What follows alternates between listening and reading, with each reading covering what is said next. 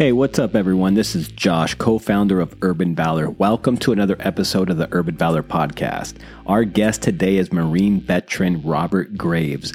Robert overdosed while experiencing drugs prior to the military, which helped set him on the right path. He had no thoughts of going to war, but September 11th, 2001 would change that.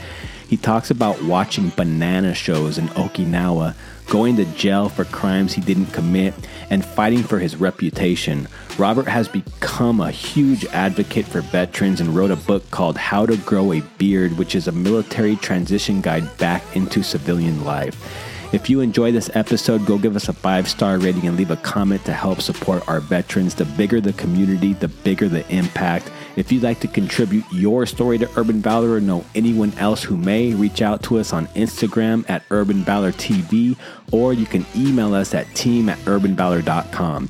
Enjoy the show. Here we go. We're rolling. What's up, Robert? What's up? Thanks for being here, man. I appreciate the opportunity. All right, let's just jump into it, man. Why don't you tell us your name, branch of service, the years you served, and the job you did. Yeah. Robert Graves, 10-year Marine Corps veteran, served from September 11th, 2000 to February 2010. I did 10 months in Afghanistan, Kandahar, and then hopped all over the world from Guam to Okinawa, Thailand, Philippines, 29 palms. Yeah, 29 stumps, huh? Right on, man. Talk to me a little bit about, where were you born, what your upbringing was like? Yeah. I was born in Birmingham, Alabama, raised everywhere else. People like to ask if I was Army brat. I tell them Papa was a Rolling Stone, right? Wherever he laid his hat, that was where home was. So nice. I grew up in Dallas, Houston, Nevada, all up and down California, but mostly back and forth to Birmingham and LA. And when I stayed in LA, I was with my mother when she got tired of raising a boy, right, as a single mother, she'd send me to my father. And so it was a different dynamic, right? My father was very kids are to be seen, not heard kind of dude. And he would whoop up on my mom. And at the age of 4 years old, mom took me and split. And that was kind of just how I was raised, between two parents, two different worlds. Parents did the best with what they had to give with what they knew how to do. And, that's the adult me talking now. But, I got into my bad habits of drugs and, doing bad things with my friends. And, it led to just the Marine Corps and, and the life that, led after that, right? Yeah. How'd you get involved in drugs? So it was almost so simple, right? Growing up in the 80s, especially, drugs were around. And so there was a social thing and I hadn't, the DARE, don't do drugs, and this is your brain on drugs. Those commercials, they got me. And for a long time, I didn't touch any of that stuff. And then, I got into weed about 14, maybe 15. But then around 17, a friend of mine, I walked into his room and they were smoking speed. And he's like, hey, don't do this. You're going to like it. And I did it and I liked it. And for about a year, it was rough, relationships were ruined, body, mind, How old were you? I was 17, man, a junior in high school. And so navigating this world, especially, I had a girlfriend and a job and I was selling this I sold my saxophone that my dad bought for me, which was like the only last thing I had after he'd passed away, that, has any significant value to him. I was in a bad spot, man. And I broke a lot of trust with a lot of people, my mother, but it was a good spot for me too, because this was a moment where I really learned, about how faith would kind of guide me through my life, because, this is the moment that nobody can ever tell me that there's not a God. Selena was on, right? The one with Jennifer Lopez. Mm-hmm. And I'd seen it 1,000 times, and, fantastic movie, but I didn't want to watch it. Stood up to go change it. OD, right? And leading up to that, I had been what they call scavenging, which is just like trying to get the last bit of whatever's left. And my buddies are up on the bunk beds, dead asleep, and I'm here tweaking, and this movie comes on, boom, down. And when I wake up, thankfully I wake up just sloth and, foam. And I said, "Dear Lord, help me get off of this." And no more than like 6 hours later, maybe even 3, my buddy's getting this, tattoo that he still has. And I get this page on my beeper from my mother, 911. And I call her, "Get home right now." And what happened was my best friend's mother had gone through, his drawer and decided that she was going to actually do his laundry one day, found his stash, called my mother, and my prayer had been answered. That day was the last day I'd ever touched those drugs. Wow.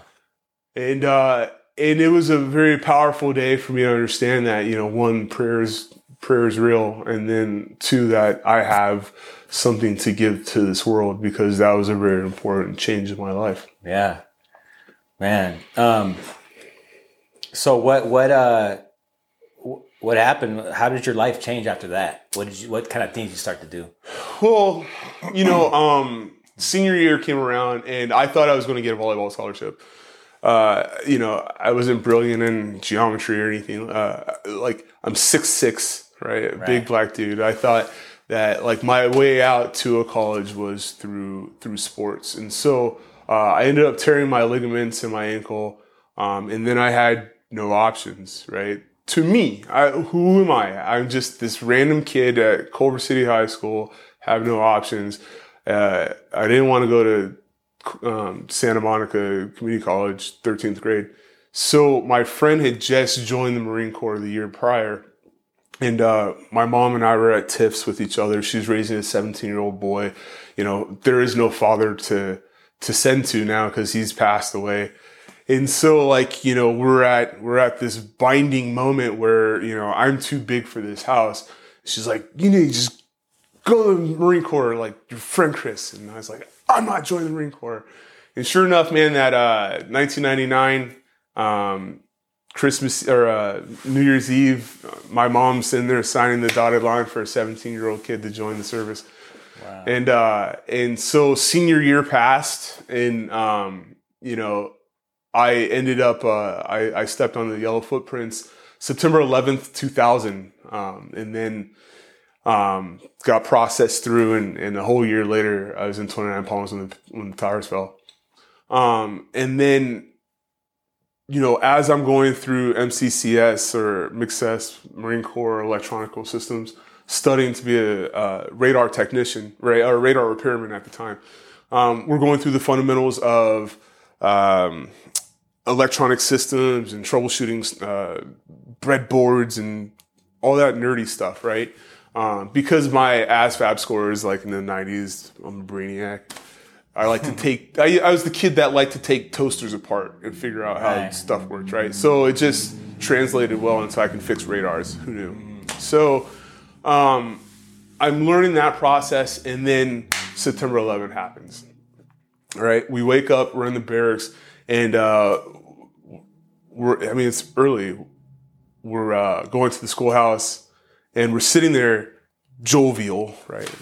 Weird word to use, but Staff Sergeant Morris comes in, wheels in this TV, bunny ears on it. And we're like, oh, we're going to watch TV, Staff Sergeant, sit down and shut the fuck up. It's like, it was serious, like, right. Okay, sit down. He turns it on and we're watching like the first tower already, smoldering. And then, boom. I was like, shit, we're going to war. I look around, I was like, we're going to fucking war. Right? And like this just, I wasn't in a time of peace. I had no idea. Look, when I enlisted, I had no fucking idea that I would ever be in a wartime situation. And I don't even think that it never crossed my mind. It wasn't like I was scared of it or anything. It just never crossed my mind. Oh, military guys go to war, right?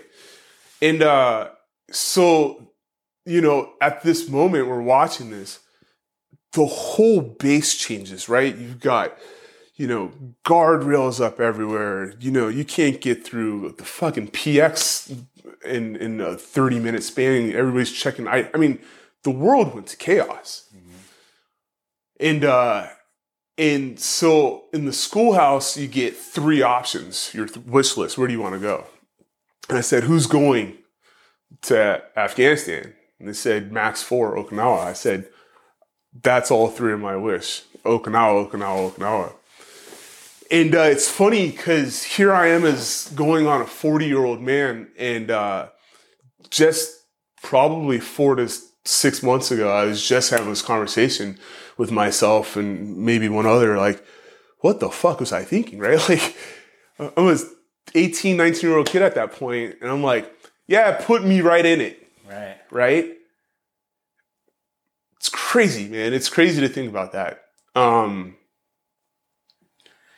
So where'd you end up going?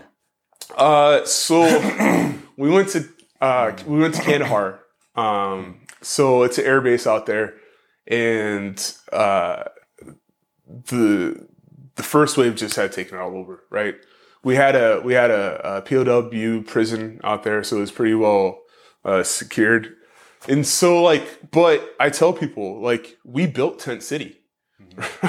We built Tent City, legit, man. We built fucking Tent City. We put all the stakes there. We dug out all the, the mortar pits.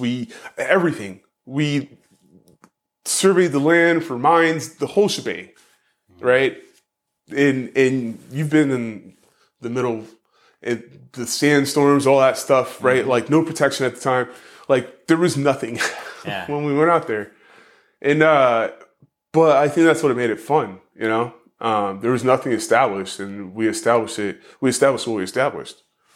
Yeah. We established the safety patrols. We established everything that we established everything that was established in the future after us was baseline off of what we brought to the table. Did you guys have a specific mission when you got there? Man, it's funny because you don't know what you don't know, right? So, without putting operations out there were things that be like, okay, we're going to support Operation fill in the blank. It's like, what is that? And you got something called Google some years later. You're like, oh, snap, right? Mm-hmm. And so, we've supported a lot of stuff. We supported a lot of stuff. We watched a lot of stuff. Yeah. We watched a lot of stuff on our side. We watched a lot of stuff inter-country, between 2 other countries. We watched a lot of stuff, When you were, I share that experience with you, but in Iraq, when you get there, there's no bases set up. You just, you dug a hole and slept there, and you got up, moved. Did you feel like you were in war when you got there? And if you didn't when you first got there, do you recall a time when you felt like, yeah, we're in combat? It's funny because my best friend in the Marine Corps, there's a very close-knit group of people I hold dear, right? Maurice Harrell is one of them. And, Maurice and I, Harrell H., in MOS school, we bumped heads because we were different classes, right? And there's that like, we're better kind of animosity kind of deal. But in the fleet, we became really tight. And when we were bunking up in the tents, there was mortar attacks. Boom, boom, boom, boom, boom. And I'll never forget this. I will never, ever forget this. But Harold and I were the only people in our tent to grab our rifles, jump out of our sleeping bag, and run straight toward the mortars. And then I caught a clothesline straight to the face. And like my glasses start flying off. I'm like, oh, excuse me. I'm like, oh my God, I can't find. And wait, like a legit clothesline that was hung up? A legit clothesline. Oh, shit. So I was wondering, did somebody clothesline you or you ran into No, man, I ran right into 550 cord. Yeah. And so there's this mortar attack and like we're running. We have no idea. There's just flashes and I get this clothesline and I'm looking for, my glasses and things kind of settle down. And, but, years later, we talk and we tell the story. I was like, hey man, I like to know that there was somebody who had courage just like me. And I don't know if I would have done it without him, but it was just instant reaction. But I told him, I know that when shit goes down, you have the courage to go. And he goes, I know the same about you. And so I know that there were moments, right? That, like I said, I raised my hand, I wanted to go. I didn't know why. I didn't, but I'll go to Google Earth now and I'll go to where me and another buddy, Max Lopez, we were sharing, some vodka his buddy had shipped over to us in a mouthwash bottle. But we were just two kids in the middle of the desert away from protection, right? Mm-hmm. Enjoying a drink. And you start to pan out of that on Google Earth and you just two kids nobody knew anything about in the middle of nowhere. And everybody else is over here, watching bullshit. Bill Reese. Man, I'm like, I talk to my wife now. I'm like, she goes, yo, you didn't know? I was like, no, I was at war. There was a time of my life that like had nothing to do with pop culture. Yeah. How much time did you spend in Afghanistan? I did 10 months out there. And then, I raised my hand every chance I got. And, I wanted to do everything. I wanted to do on Muse. I wanted to do everything. I ended up becoming a marksmanship instructor, 8531. Nice. And so I ended up just teaching people how to shoot, and I ended up being good at that. Mm. So, right. I volunteered. I played all Marine Corps volleyball. I went to a test unit, McTissa, and volunteered to do that. Man, I wanted to experience everything. I wanted to be a 20-year Marine Corps veteran, right? I wanted to be a lifer. I put my package in for warrant officer as I was staff select. And then, there was, and this is my transition story. Yeah. So I'd been with my ex and we were with some friends. And we went to this place called Gate 2, and there's this famous show called The Banana Show. I'm sure that anybody watching that's been there knows how fantastic it is to watch. What's that? Where at? Where were you at? I was in Okinawa. Okay. So have you heard of that Banana Show? No. Okay. Would you like to know about the Banana Show? Yeah, let's talk about the Banana Show. So essentially the Banana Show is this, it's a show that is put on by this 1,046-year-old woman that's wearing just a palette of makeup, right? I think she actually passed away and her daughter's doing it now.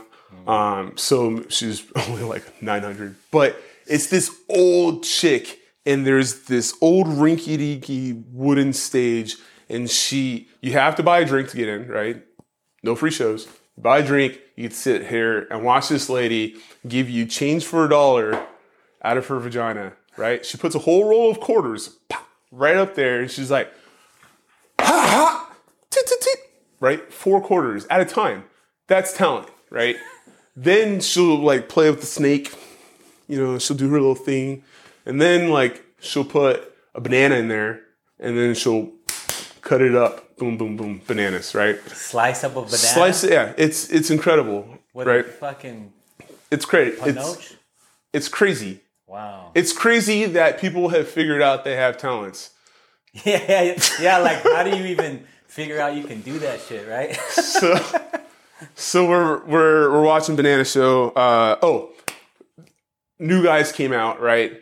And that's the tradition. You go and discuss them. And so we were out with another couple. We were out with another pair friend and a new guy.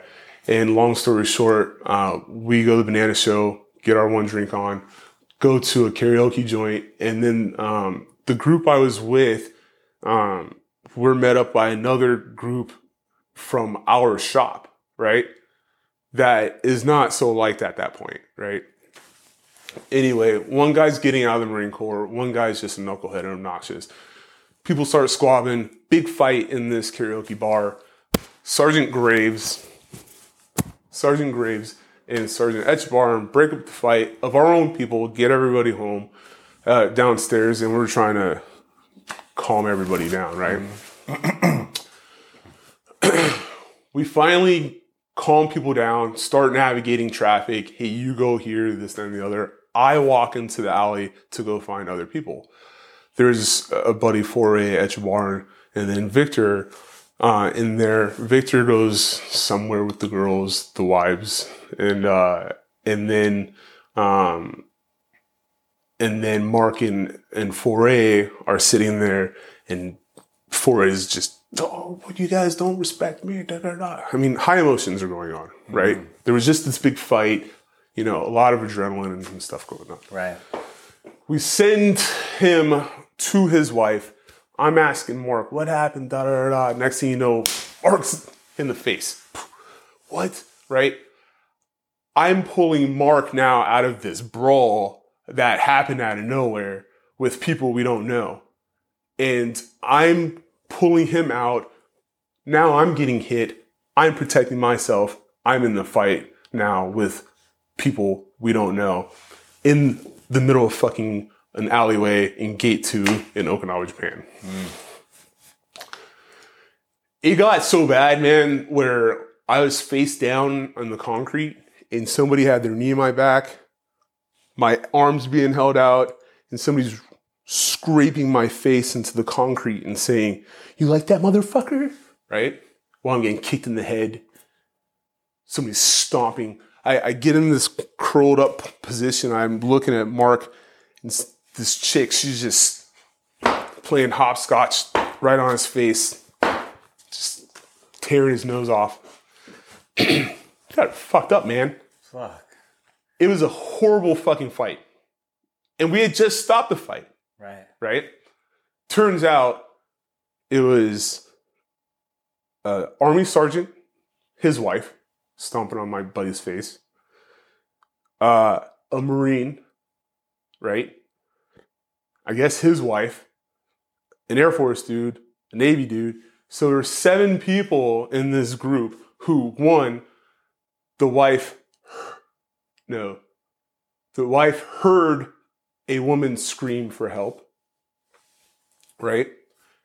Garetano, the Marine, saw a woman cry for help. And then this other gentleman, the staff sergeant, who I'll put a pin in that, and I will not name because we reconnected recently. He neither saw nor heard anybody, but just went over because these 2 drunk people had saw and heard somebody getting raped, right? That was the story. So fast forward, man, we're in this big old battle. I have now a cadaver's ligaments in my knee because of it. The staff sergeant has a piece of his ear missing. And so I got brought in for maiming, right? I got brought in by, how dare I ruin the story? So, dude's getting his face stomped in. I'm getting my face kicked in. my lady at the time, she comes over, covers me up. And then I find this like Hulk man power, like, don't hit her, right? All this crazy stuff. And then the Japanese police come out and they put us in like, zip ties. And the chick that was jumping on Echebarn's face is now like just punching me in my face. And I'm laid up on the cop car. Who the chick punched me in the face happens to be the guy who got ear bit off. It's his wife who's got like this 1.9 BA8 BAC, whatever they call it. Come to find out, ears right? Getting bitten off and shit. Dude. So that all happens, right? And it was bad. And the JPs come out. They take me and Mark to jail. They're grilling us in the best English they possibly can. And I'm in this like Japanese jail. My legs all busted. I can't my cauliflower ear. Oh my God. Anyway, Air Force police come get us, right? Because it's right outside gate 2. We're like, oh, thank God. Thank God you're coming to get us. We didn't know what was going on. You guys have the right to remain silent. You might not want to say anything. Oh, what happened? And then that's when we learned that I was being charged with rape, maiming, and aggravated assault. I was like, what? I want to talk to a lawyer, right? So we go through the process. The rape charges get dropped because bullshit, right? Like I was out there with my particular other and then everybody else was. And the story just got weird. It got to a point where I was just offered NJP. So if you're a civilian watching right now, NJP is essentially the same as a misdemeanor, right? I was offered NJP because I was about to pick up staff sergeant and they were saying, we'll give you NJP. I was like, no, I'll never pick up staff sergeant, right? For being charged with maiming, right? And I was like, no, I'm not going to take that. So they came back and I'm at Tripler, Hawaii now getting my knee looked at. Hey, they're offering maiming, or they're offering NJP with rank protection. So I'll stay as sergeant. I was like, no, I'll still get passed up. And I have this warrant officer package in. I was like, no, I will take a general court martial because I didn't do anything, right? I didn't bite nobody's fucking ear off, right?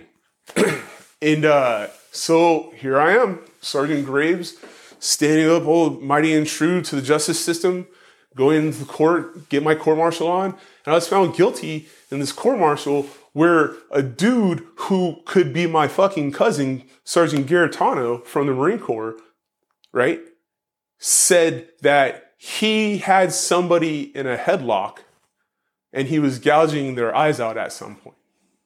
And the guy who got his ear bit off said that he doesn't know who was gouging his eyes out. He just remembers that there was a black man doing it. And that it only makes sense that it was Sergeant Graves who had him in a headlock gouging his eyes out. The judge was like, hold up, Garitano. Did you bite anybody's ear off? He said no, and that was enough to find me guilty. And a court martial that I have appealed twice. And here's the deal, right? Like in my court martial, they still gave me, they still allowed me to serve out my time. I never stepped foot in the brig once. They allowed me to serve out my time. I got busted. I was safe. I was looking at 7 years in the brig. I got busted down to Lance Corporal and then picked Corporal back up. And then I got out of the Marine Corps for time in service, right? Honorable discharge because I couldn't make time in service. Wow. So here I am, I get out. I've got my security clearance still because I've been working in my and like, mind you, like after my court martial, I still had a year and some change on the books, right? 10 years in. So what happened was I appealed it and it came back. They said, you never stepped foot in the brig. So like, you've got an honorable discharge. What more do you want? Right. It's like, no, I want my fucking name clean. Right? Yeah. And so I appealed it twice. And they said, look, basically I'll need a presidential pardon to clear this off. How'd you rebound off of that? So So I got this bomb job in aerospace, right? I was working at ITT, which turned into what a lot of us know as Harris Radios right now. So, so I was with them for about 6 years, but I was going through my own transition. Like I said, I was tapping back into my education benefits. I had just bought a house. I've gone through the VA and gotten compensated, right? And put a pin in that because I can talk about veterans taking care of themselves for a long time, if you let me, right? Mm-hmm. But more importantly, I was figuring out how to take care of myself. And my buddies were all reaching out and saying, hey, like, how are you doing that, right? How are you, getting appointments? I've tried that. Or how'd you tap into your VA home loan? I've tried that. And I was told no. And the thing is that as veterans, okay, we have this chain of command mentality where if we're told no, then all of a sudden we're just fucking sticks in the wind, right? Mm-hmm. If you go to the VA, you're told no, just ask somebody else. Done deal, right? If you're told no like 5 times, maybe the answer is fucking no. But or maybe that person who told you no in the first place was just a person who their kids were late to school because they couldn't find their fucking socks and their stepmother is nagging about how the casserole came out and they didn't have their vanilla spice latte at McDonald's today. Whatever it is, right? It's just a person on the other side of this interaction that may have just had a shitty day. And believe me, the VA is full of people who have had shitty days because they deal with shitty moments. Like the fucking DMV, huh? Like the DMV, right?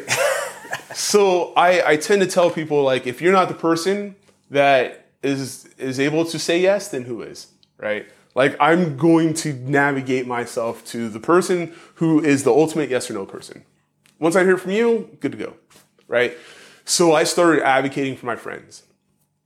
I ended up having a big surgery, again, advocating for myself because the VA had said, oh man, we took an x-ray. We don't see anything. Well, man, every time I do this, it feels like there's a fork just digging in my shoulder. Oh man, the MRI didn't show anything. Oh man, I'm telling you, 10 months of that bullshit until I'm like, hey man, something's wrong, right? They put the dye in, threw me through the MRI. They're like, oh shit, your labrum's pretty badly torn. No shit, right? Again, man, you gotta advocate for yourself. A lot of people are told no, and they're like, oh, the VA's not gonna help me, right? So I got that repaired. And I used to joke with the wife about all my friends asking me for help that I should write a book. And I started writing a book. And I had already had kind of an insight on what I wanted to write about. And it was just about my transition, about me showing up to my first job and waiting for somebody to tell me I could go to chow. Nobody's telling you to go to chow. There's no bell, no little man's coming around saying, hey guys, it's time to go to chow, right? Mm-hmm. Make sure you take the trash out. Mm-hmm. Right? Yep. I was at somebody's cubicle, they're like, go see Joe. I'm sitting there. Why was I at Parade Rest? And, so things like that, reintegrating with your family, right? We were talking about this earlier about how people expect you to behave. And man, I came back, people were like, oh, we miss Fun Bobby. I didn't want to be Fun Bobby. I wanted to be get my shit together, Bobby, Mm-hmm. And it's hard to reintegrate. And so when I put this book out, How to Grow a Beard, right? I started getting feedback. Man, had I had this 3 years ago, my life would be completely different. Because I go through it. I go through what it's like to have a court martial and walk through the life of unknowings, right? And then I heard people telling me their stories so often through reading my book. And I was like, I got to get other people's stories out here. And so I started the podcast, You're the Vet. Right? Where I brought other people to talk about their transition stories, right? Were they ready? Right. Because I wasn't ready, right? I didn't want to get out. I was a lifer. But the benefit I had, and check this, is that when I got busted down from staff select to Lance Corporal, that for the next almost 2 years, everybody introduced me to everybody that ever came around as Sergeant Graves, even though I wore up to corporal chevrons, right?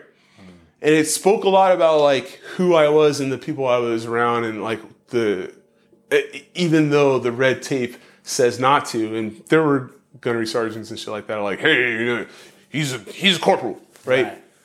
Like, we all knew where it was. Mm-hmm. So, tangent. No, that's good, man. So what you know, what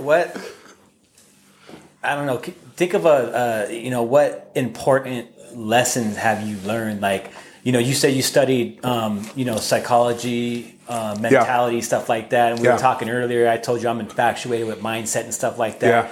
Yeah. What type of positive mindset attributes, you know, if any, did you learn from this process and everything that you've been through and to where you're at now? You know, my first day at USC, we get in this group, and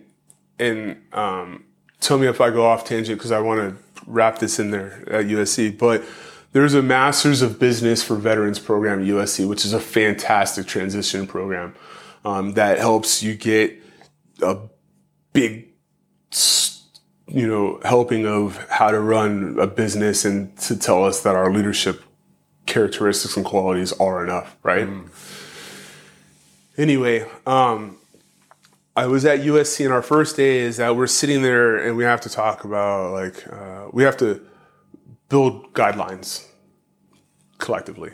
And one person automatically, first thing out of his mouth was, we have to be aware of everybody's PTSD. I was like, man, and I had just come out.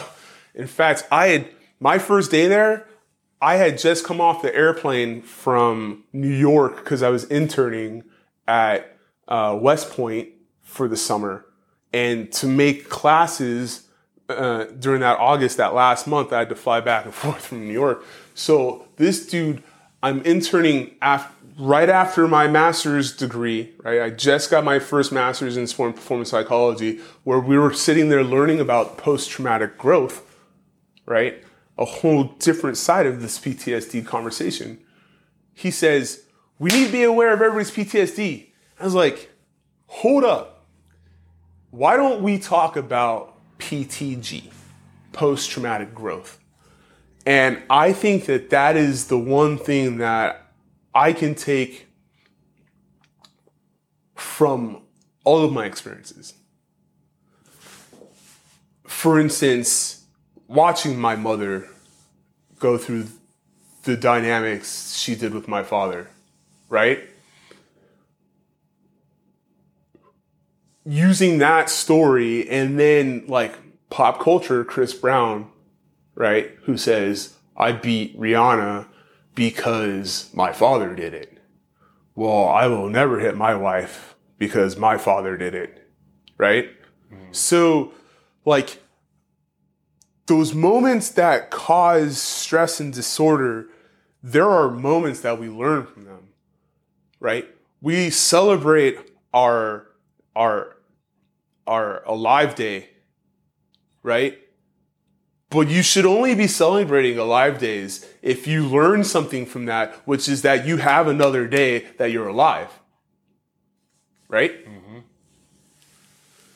And so, like, from my mental training and studying and all the money all the tax dollars that have been put into my education, the thing that I've taken the most is gratitude. That I am legitimately grateful to be alive today. Right? And we do take it for granted. And hourly, we're in traffic, right? Yeah. And then, you know, we were talking earlier, and I wanted to put a pin in this, which is that we change our being with the words that we say. And so recently I've been saying out loud, my wife witnessed this the other day. I was like, I create my own good days, right?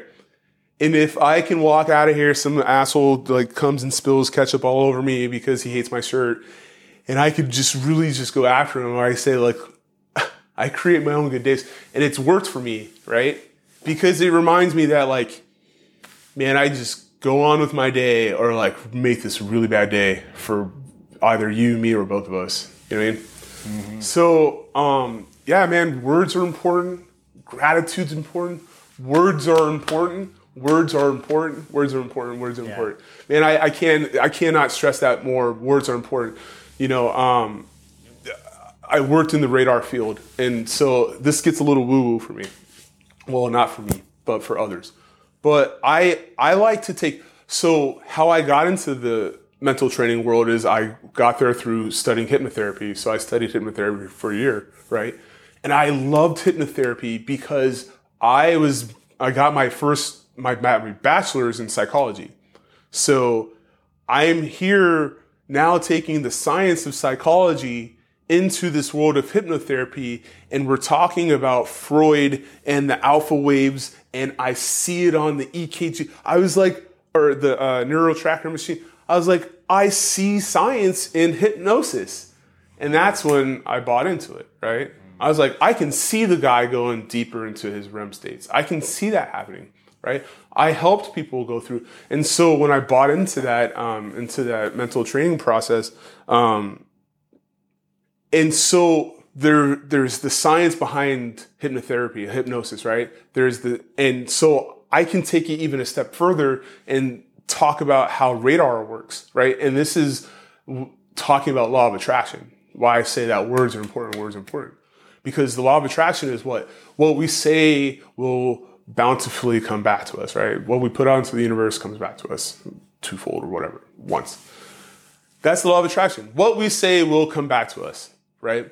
Well, if you use the theory of like a radar, what's a radar do? We put out a signal, right? Just like your radio, 102.7. I want to listen to Ryan Seacrest in the morning, right? 102.7, 102.7, 102.7, 102.7. And you're not going to hear Ryan Seacrest's mouth in the morning if you're not tuned in to 102.7, right? If you're on, Kevin and Bean, which is no longer Kevin and Bean at 106.7, you're going to get that because that's what's being put out and that's what you're receiving, right? You're not going to receive what you don't put out. Now, they say that energy cannot be created nor destroyed, right? However, when you have a thought, right? When you create thought, when you create a mental image, your brain is creating electricity. Electricity needs to go somewhere, right? It cannot be stored inside of your brain or else it would be this glowing light bulb. It's got to go somewhere. Your thoughts have to go somewhere. Your words, your creation, your beliefs have to be in a directional area and it's got to go out, right? So the more positive we are with those words, the more gracious we are with ourselves, the more forgiving we are to ourselves, the more demanding we are of respect and control and authority, the more we are the power people that we are meant to be in those moments, and those thoughts are created. What the fuck's coming back to us? Those same thoughts. Right? And the more we buy into that, the more we push that out, and the more that we feed into that, that's when we start to see positive change. Because even if it's not coming back to us, at least our whole being is more positive and optimistic. Right. And I think we see that in people that you only hear miserable people talk about how miserable their lives are all the fucking time. Yeah. Right? Yeah. And that's all they care to talk about instead of talking about opportunity or where they can be. I get it. I totally get that. Yeah. It's powerful. Wow. Well, shit, man. Time went by fast. We were going to get ready to wrap it up, but, I like to give everyone the opportunity to, say any last words, man. Anything you want to get out. I mean, what you just said was fucking powerful, man. I love, like I said, I'm infatuated with, mental fitness and mindset and all that. But any last words? The last words I have are that I've been very involved with the VSO community, Veteran Service Organization community, for the last 3 years. Our generation, the OEF, OIF, and those who follow us in the futures after us, it is very important for us to get involved with veteran service organizations as members. If not just members as a number currently, right? Then as active members in your community, or vice versa. If not as active members in your community, then please take the opportunity to be a number. Because, and I'll tell you why. when COVID hit and all of us were running around like, oh, fuck, what's going to happen? Everyone's going to die, right? If you're over 60, you're dead. All of our high risk, Kamala Harris's people called before she was president-elect or vice president-elect. And she's like, what's it going to do to us, right? How is this going to affect our veterans in California? And I had to crunch our numbers. If we had lost our high-risk veterans, 60 and above, DAV California, Disabled American Veterans, right? That's the nonprofit I work for. We would have been 80% less on membership. 80% of our membership would have been dead. And let me tell you why it's important. Because our membership numbers count for legislative votes, right? It is our legislative voice on the legislative floor. And it's important because it wasn't up until 2020, 2020, whenever that was. Last year. Right? It wasn't up until 2020 where Vietnam veterans who served on naval ships, who never stepped foot on Vietnam, who still fixed all the planes that were dropping Agent Orange and stuff like that, they weren't able to be compensated for their Agent Orange injuries of Vietnam because they had never been considered Vietnam veterans, right? Up until legislative passed in 2020 that said, sorry about it, here you go, take what you got, right? There's guys dying of leukemia and they weren't being considered. I mean, they were being taken care of in other ways, right? It wasn't but they weren't being compensated for what they weren't being service connected. Correct. And all that, yeah. And so and that goes for a lot of the legislative things. And so how I like to talk to our people is if you've used the GI Bill, if you've bought into the home loan, if you've taken a Band-Aid from the VA, if you've gone to a federal or state park for free, name it. If you've benefited from being out of service as a veteran in some fashion, you owe it to the legislative process to look into membership of organizations such as the DAV, such as American Legion, such as VFW, AMVETS, figure it out. But utilize those services also, like DAV, to get claims work taken care of for yourself. If you're not service connected, you said, I do solemnly swear to possibly take a bullet to the face, and I just so happen I didn't. You deserve something for going through all the things that you've gone through, whether it's a broken toe, a twisted ankle, or a fucking shot to the shoulder. Okay? Take care of yourself no matter what you think you rate. Because the pot is not almost empty. It's there for you because you said, I do solemnly swear. Look, I can talk about veteran advocacy all day long. And I just urge anybody watching and for you to share the experience that, it's important to get involved. And then in the community, it's important because now you have presence to say, hey, veterans, there's a place to come and get, taken care of. So, those, outside of that, man, I used to tell vets to go to school right after they got out. Now I tell them to listen to Gary Vee for about 4 days straight. There's a lot of things that we get wrong. And what I don't want anybody to get wrong from here on out is that we ever stop transitioning. Yeah. It's always a transition. We'll forever be transitioning. The only thing that we need to figure out is what lessons we're going to learn to take on the next road. Yeah. I think we got to continue to take care of each other like we took care of each other, while enlisted. 100%, man. Hey, thanks, Robert. Appreciate you being here. Thank you for your service. Thank you for everything you're doing now, man. Thank you for all your wise words. Raw. Fight on. Push it to the limit, I can't go no more. Red light, no